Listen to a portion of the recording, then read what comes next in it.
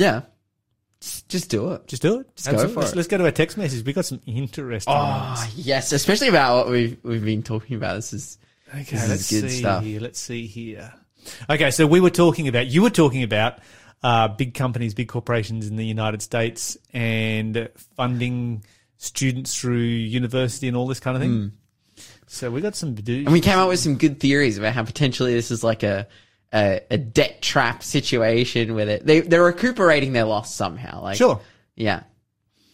Okay, so Walmart and monopolies is the name of the game. All major companies in the world are owned by two mega companies. One of them is BlackRock. I'd say that there's three. So you got Vanguard and State Street as well.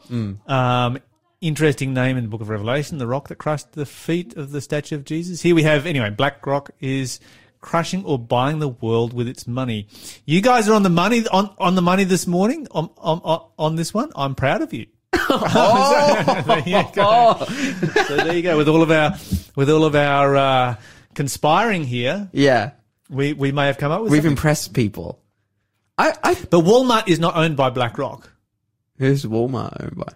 One of the other two. I can't remember which one. Yeah. Not BlackRock. I don't really know much about this, to be honest. Between the three of them, Yeah. they manage what did I put? $15 trillion That's a lot. in assets. That's 3/4 of the GDP of the United world. States. Of the United States. Okay. Yeah. This 3/4 of the GDP of the United States. Yeah. Three American companies, right there. So yeah, they got their finger in a lot of pies. They've they own Merrill Lynch, Barclays, Helix Financial Group, Future Advisor, Cash Matrix, Tenenbaum,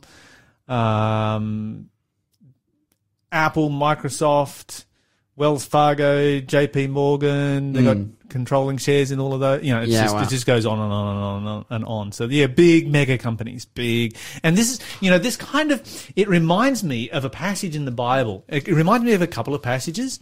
In fact, I'm going to go there real quick. Are you going to go to James chapter 5? Got to go to James chapter 5 and Revelation chapter 18.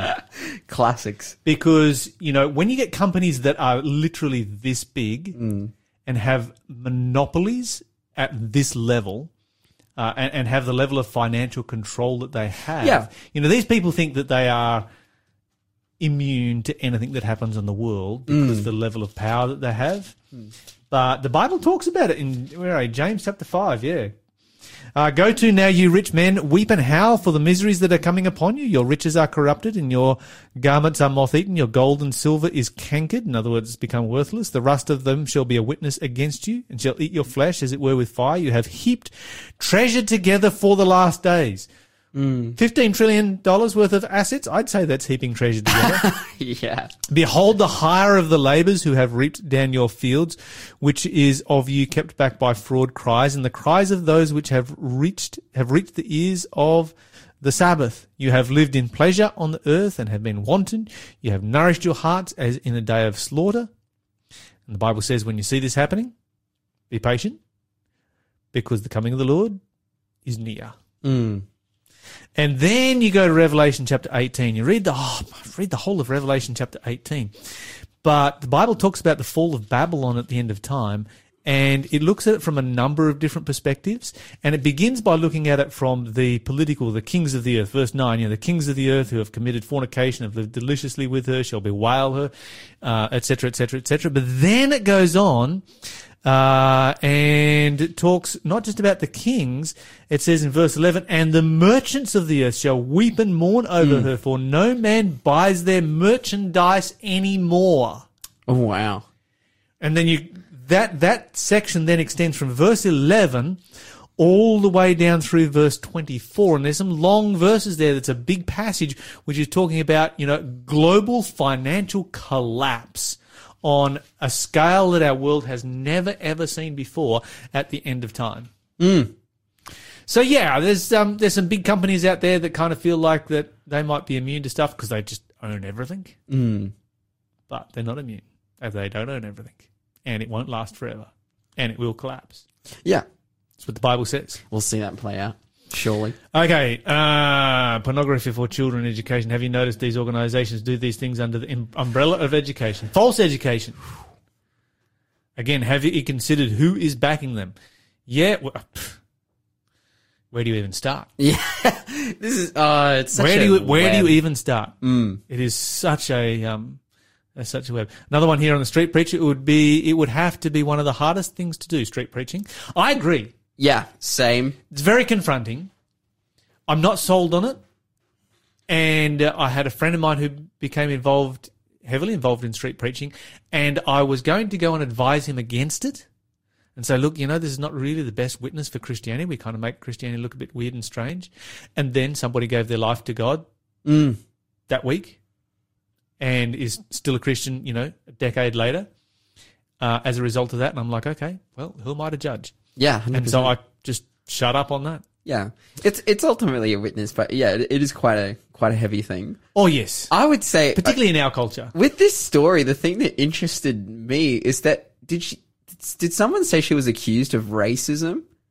Yes. Is this one of her accusations? So I looked this person up, Hazel Yes. Lewis. She's An an African English. African lady. Yeah, she's an African lady. What racism did they accuse her of? I'm not making a point that people can't be racist, but Yes. it's like in that context In of that being context. in England, as a black street preacher, I'm like, man, yeah, wild. That's so It is. bad. All right, next one here. Great controversy strikes again. I can only imagine how many millions of people, including Christians from all kinds of denominations, became Sabbath keepers because they read the Great Controversy. History speaks for itself. And not just Sabbath keepers. The thing, when I read that book for the first time myself, it was the chapter titled The Scriptures Our Safeguard, because the Great Controversy is a great book, but it is not the Bible. And it was that chapter there that drove me to the Bible. That was where I was got super excited about reading the Bible. And that's what it's all about. Okay. One more here. It also mentioned that monopolies, speaking about Revelation 18, will rule in the last days. That's a fact. Then we have some more over here. Let me see here. The problem is today the porn stars are in the bedroom under the parents' noses. It's a cruel, crazy world. Dear Lord, come soon for this world. That's Freco right there. Just weighing in on that one. And I think they've got this, what's it called, where teenage... Yeah, it's OnlyFans. OnlyFans, Essentially, OnlyFans. basically the pornography industry has become... the pornography industry has become like a startup thing, where you can do it as an individual. There's no longer a reliance on networks or companies to be able to do that. And so it's easy money. It is. And also, the proliferation of social media, within the advent of the social media where people's personalities can get so much further and their personality is based on their sex work. It's created a really dire situation in this space. So. Yep. All right. So that small community of friends dig at Lawson was savage. You're listening to Faith FM, positively different radio. Yes. I like my friends though. That's from Brett. Brett says that. Yeah, okay, fair enough. Yes. Fair enough.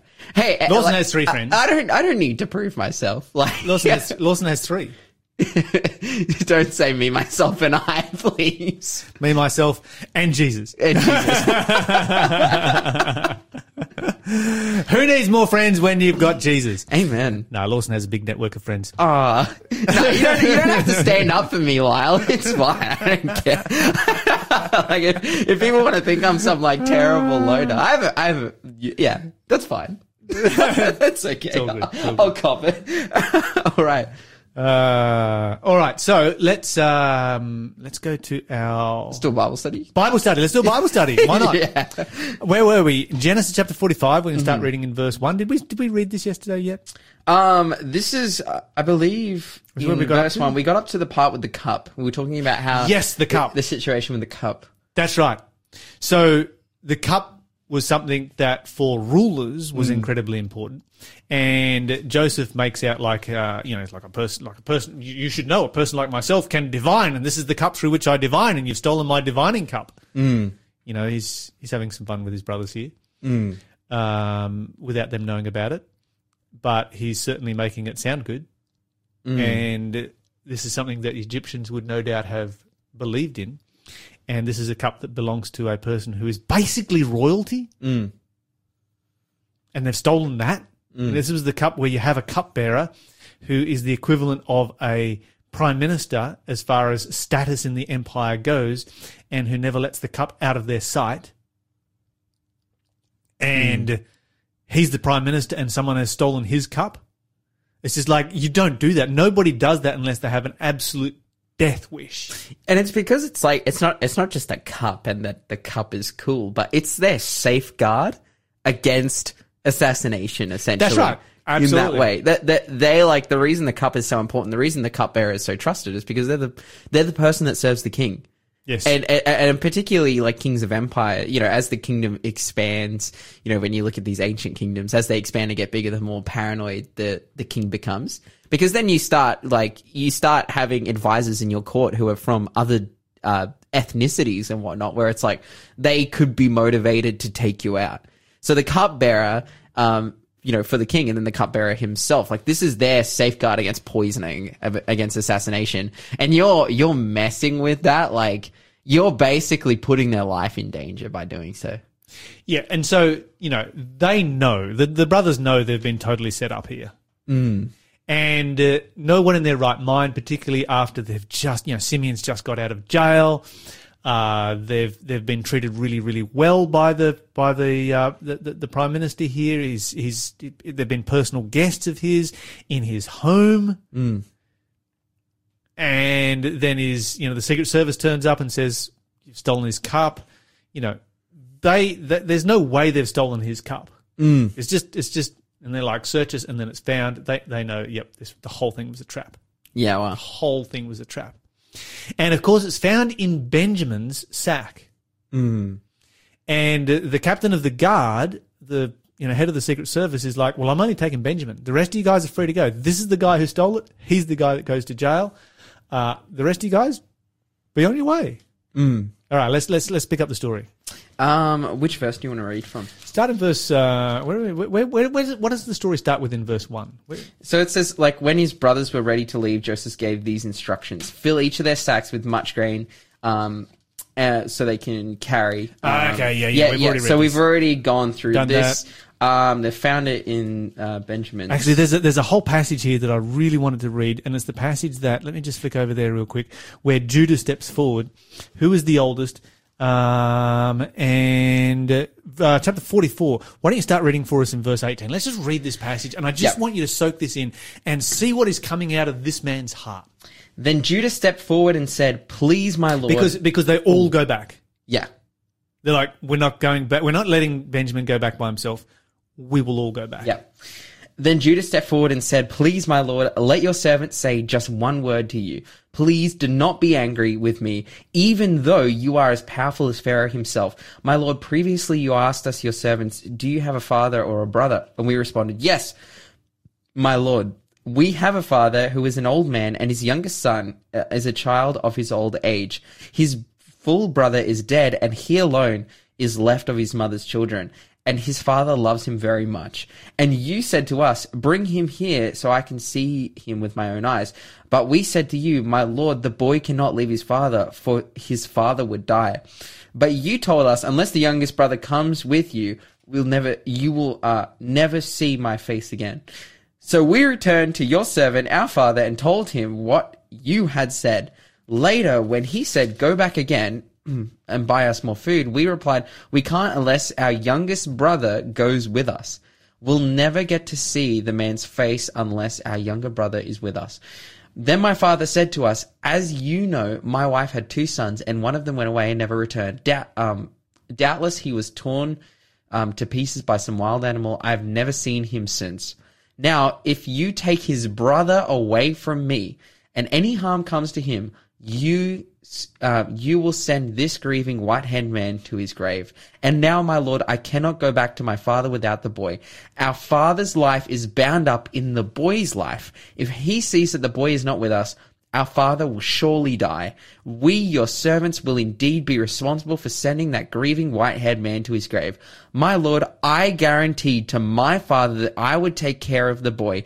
I told him, if I don't bring him back to you, I will bear the blame forever.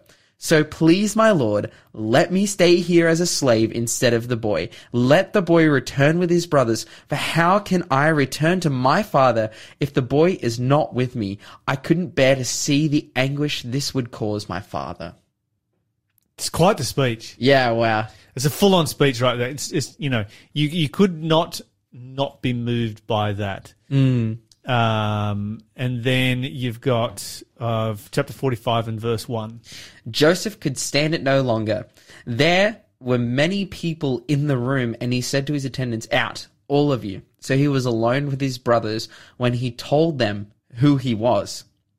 Then he broke down and wept. He wept so loudly the Egyptians could hear him, and the word of it quickly carried to Pharaoh's palace. "I am Joseph," he said to his brothers. "Is my father still alive?" But his brothers were speechless. They were stunned to realize that Joseph was standing there in front of him. "Please come closer," he said to them. So they came closer, and he said again, "I am Joseph, your brother, whom you sold into slavery in Egypt. But don't be upset, and don't be angry with yourselves for selling me to this place. It was God who sent me here ahead of you to preserve your lives. This famine that has ravaged the land for 2 years will last 5 more years, and there will be neither plowing nor harvesting. God has sent me ahead of you to keep you and your families alive, to preserve many survivors." What a story! What a story! Let's just sort of let's hold it there. We need to stop and sort of dwell on some of the things here. You know, when Judah makes that speech, Joseph can't hold it together any longer. Yeah. And you can imagine being in there in that room when Judah makes that speech. Imagine the emotions that you would see on Joseph's face while Judah is saying this stuff. Yeah. Because here he is seeing his brothers as changed men. Yeah. They are not the hard-bitten, jealous, angry men. They've got Benjamin, who is their youngest brother there.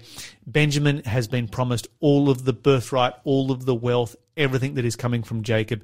They are not in the slightest bit jealous about it, and they are ready to give their lives to ensure that Benjamin lives and goes back to his father, and for their love for their father.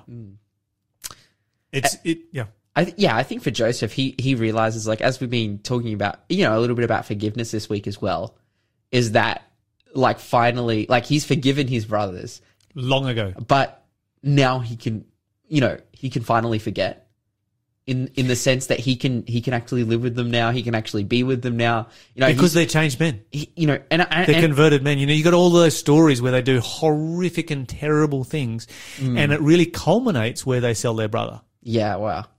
But after that, they all experience conversion, and they're now changed men.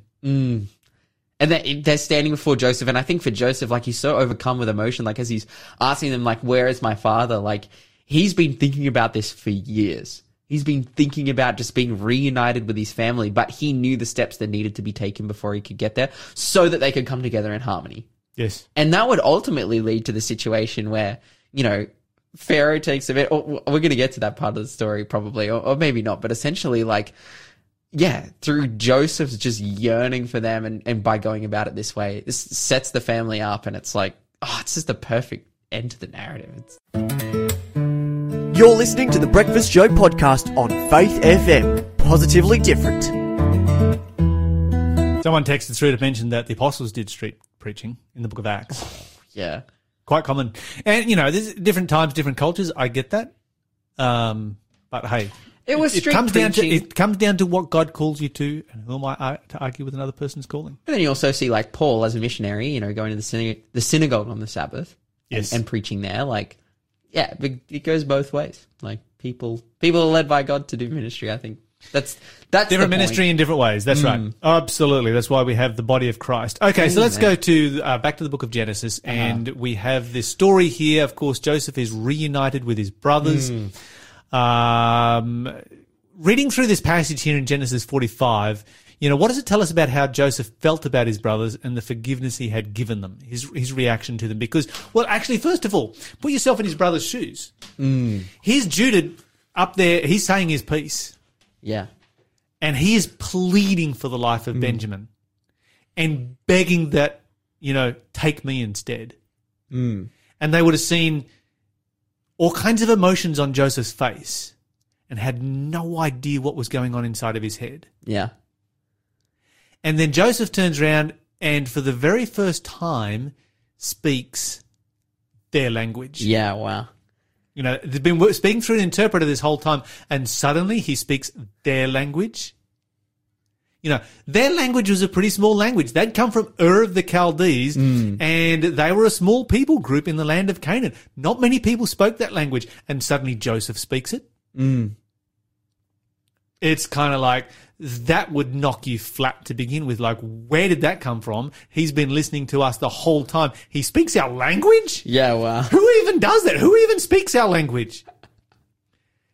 And then he says, I'm Joseph. And they recognize, well, actually, the reason he speaks their language is because of who he is. And this is the Prime Minister of Egypt. And this is Joseph. And you can kind of see them staring at him for a while, like, haven't seen him for a long time, but yeah, I can see through the Egyptian styling there. Oh, no. And then they're speechless, the Bible Because says. they're- Like, that's they're right. just like, well, really, they sold him into slavery. It was Joseph who, it was Jacob who thought he was dead because that's what the narrative that they told him. But at this point, like, dude, you get sold into slavery, like, you die. Like, that's right. They probably Absolutely. think he's dead. Yes. Like, this has been years and years. They probably think Decades. This has been decades. they probably think he's long gone. And what you got to remember is that the life expectancy in those times, we know because, you know, Egyptians mummified their corpses and we're able to do autopsies on them and so forth today. Life expectancy was in the 40s. Not that many people made it into their 50s in Egyptian culture. And so Joseph, you know, he's exceeded all of that. He's an old man by Egyptian standards. And then, you know, for him to be still alive, yeah. that's amazing. To be Prime Minister of Egypt, that's just off the charts. Yeah, that's wild.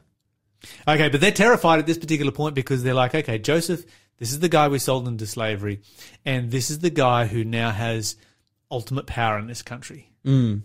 He can do with us as he wants, and it's his opportunity for revenge. Okay. What does this tell us about how Joseph feels about his brothers and the forgiveness that he's given for them? How does Joseph respond? Oh, he asked them about, well, first he asked them about their dad. He's like, how's Jacob? Yes. You know, How's Dad his doing? dad. Yeah, how's his dad? And it just comes from there. Like, it says in verse 5, but don't be upset. Don't be angry with yourselves for selling me to this place. It was God who sent me here ahead of time to preserve your lives. Like, that's his Yes, response. He's that's right. he's like, I'm doing this for you, essentially. God has sent me here for you. Yes. So obviously, like, he's not mad. Like, he's not mad. He's not, you know, vengeful. He's actually stoked. He's like, He's totally forgiven these guys. yeah, He has totally forgiven them. This is true forgiveness right here. Yeah, it's just the most amazing story. You know, of course, you know, you cut a longer story short here, and Joseph's like, look, you know, we're only 2 years into this famine. There's another 5 yet to come, and so you need to move down here because this is the only place where you're actually going to have any kind of food. And so he sends the brothers back.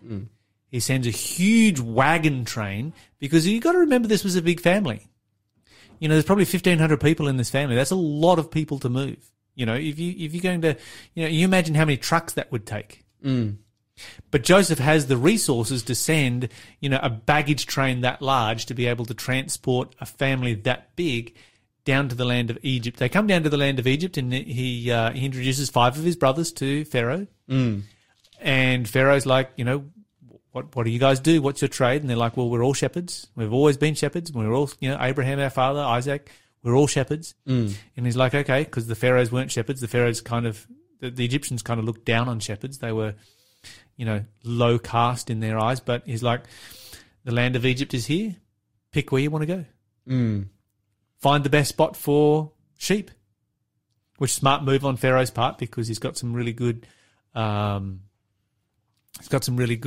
immigrants coming through who are skilled in an area that the Egyptians have not focused their attentions on because nobody in Egypt wants to be a shepherd. So that's going to fill a gap for Pharaoh. Smart move right there. And then the Bible talks about talks about when he brings his father in. Yeah. He brings Jacob in. You find it in chapter 47. Yeah. Where he blesses the Pharaoh. Yeah. Why don't you read for us verse 7, 8, 9, 10. Yeah. Then Joseph brought his father Jacob and presented him to Pharaoh, and Jacob blessed Pharaoh. How old are you? Pharaoh asked him. Jacob replied, I've traveled this earth for 130 hard years. Yeah, right. But my life has been short compared to the lives of my ancestors. Then Jacob blessed Pharaoh again before leaving his court. You imagine if you're Pharaoh and this guy comes in and he just looks like he is ancient. Like death walking, dude. Like ancient. Well, he's kind of not death walking because he's going to make it still for another 17 years. Yeah, wow. He's still got 17 years left in him. You know, he dies at 147. It's not a bad run. But as he says, you know, he's aging much faster than his parents did. His father made it to 180. Abraham, his grandfather, made it to 174. And he feels age coming on. But here he is standing in front of Pharaoh, who has a life expectancy of, 40, 45, 50 at the most. Yeah, wow. Yeah, a big contrast right there for the followers of God. So many things we can learn from this story, but really it does draw our attention to the power of forgiveness. You're listening to the Breakfast Show podcast on Faith FM. Positively different. Okay, time for... Question of the day. All right, Lyle, our question of the day is, wasn't the Sabbath changed to Sunday by Emperor Constantine in AD 33? That's from Cheryl. Okay, so there's a little bit of untangling that we need to do here. There are those who claim that the day of worship was changed from Saturday to Sunday when Jesus died, and some people, when he was resurrected, and some people will claim that that was in AD 33. That's actually incorrect. The Bible tells you that it was in AD 31. So that's the first date that we need to organise there. Then, of course, Constantine wasn't going to come until several centuries later. So Constantine wasn't alive. He wasn't even thought of until the 300s, and he comes to power and makes the first Sunday law in AD 321. So that's 300 years later, AD 321. That's the first Sunday law where he basically commands everybody to rest on what he referred to as the venerable day of the sun. And so that was when Christians were forced by law to keep Sunday. Of course, that really didn't exist in many parts of the world at that time. Most parts of the world in that era were still worshipping on Saturday Sabbath, but definitely in Rome and Alexandria and your major centers, people were now worshipping on Sunday. Up until that point, a lot of churches had been worshipping on both days. So they've been keeping the Sabbath as a day of prayer and fasting so that they could do their evangelism on Sunday. Constantine comes along and says, look, you guys are worshipping on both days. Pagans are worshipping on Sunday. Let's have it all in common and let's just all worship on Sunday, and makes it into law. So that was in 321. Sabbath keeping itself didn't actually become illegal until the Council of Laodicea in 363 AD. So that's quite some years later. When you go to the Council of Laodicea, they had a number of different issues that they had under discussion at that particular council, where the outlawing the keeping of the Sabbath or Saturday and encouraging rest on Sunday was one of them, and it came through as canon number 29. And so that's kind of like a brief history of Sabbath keeping in the West. Of course, when you get to the more outlying areas of Christianity, Sabbath keeping continued. So down in Ethiopia, Sabbath keeping has always been there. They still keep 2 days down in Ethiopia because Christianity arrived in what is modern-day Ethiopia in the 3rd century. And, of course, it was the 3rd century when Christians were keeping both days. A lot of Christians were. Then you've got other parts of the world where, for instance, in the Celtic churches, St. Patrick and the churches that he established, these were Sabbath-keeping churches in Ireland and Scotland and Wales and parts of England. These were all Sabbath-keeping churches. The church in Scotland all the way up until the time of the Reformation of the 16th century. You've got other parts of the world, say, for instance, China and Japan, Armenia, Eastern churches. These were Sabbath-keeping churches right the way through, many of them until modern times, or late medieval times, some of them. Sabbath-keeping in India didn't disappear until the arrival of Roman Catholicism and the setting up of the Inquisition, in which Sabbath-keepers and Hindus were burnt to death for their faith. And so Sabbath-keeping is something that never died out entirely, but it certainly took a lot of centuries for it to start to disappear, even though it sort of, Sunday keeping began in Rome and spread from that city. It took, literally centuries, many, many centuries, and in some places over 1,000 years, and in some places never at all, for Sunday keeping to take the place of Sabbath. So just a few corrections on those dates. 31 AD was when Jesus rose from the dead. There was no change to the Sabbath at that time. 321 was the first law, and 363 was where Sabbath keeping was made illegal. Thanks for being a part of the Faith FM family. Join our community on Facebook or get in touch at 1-800-FAITH-FM.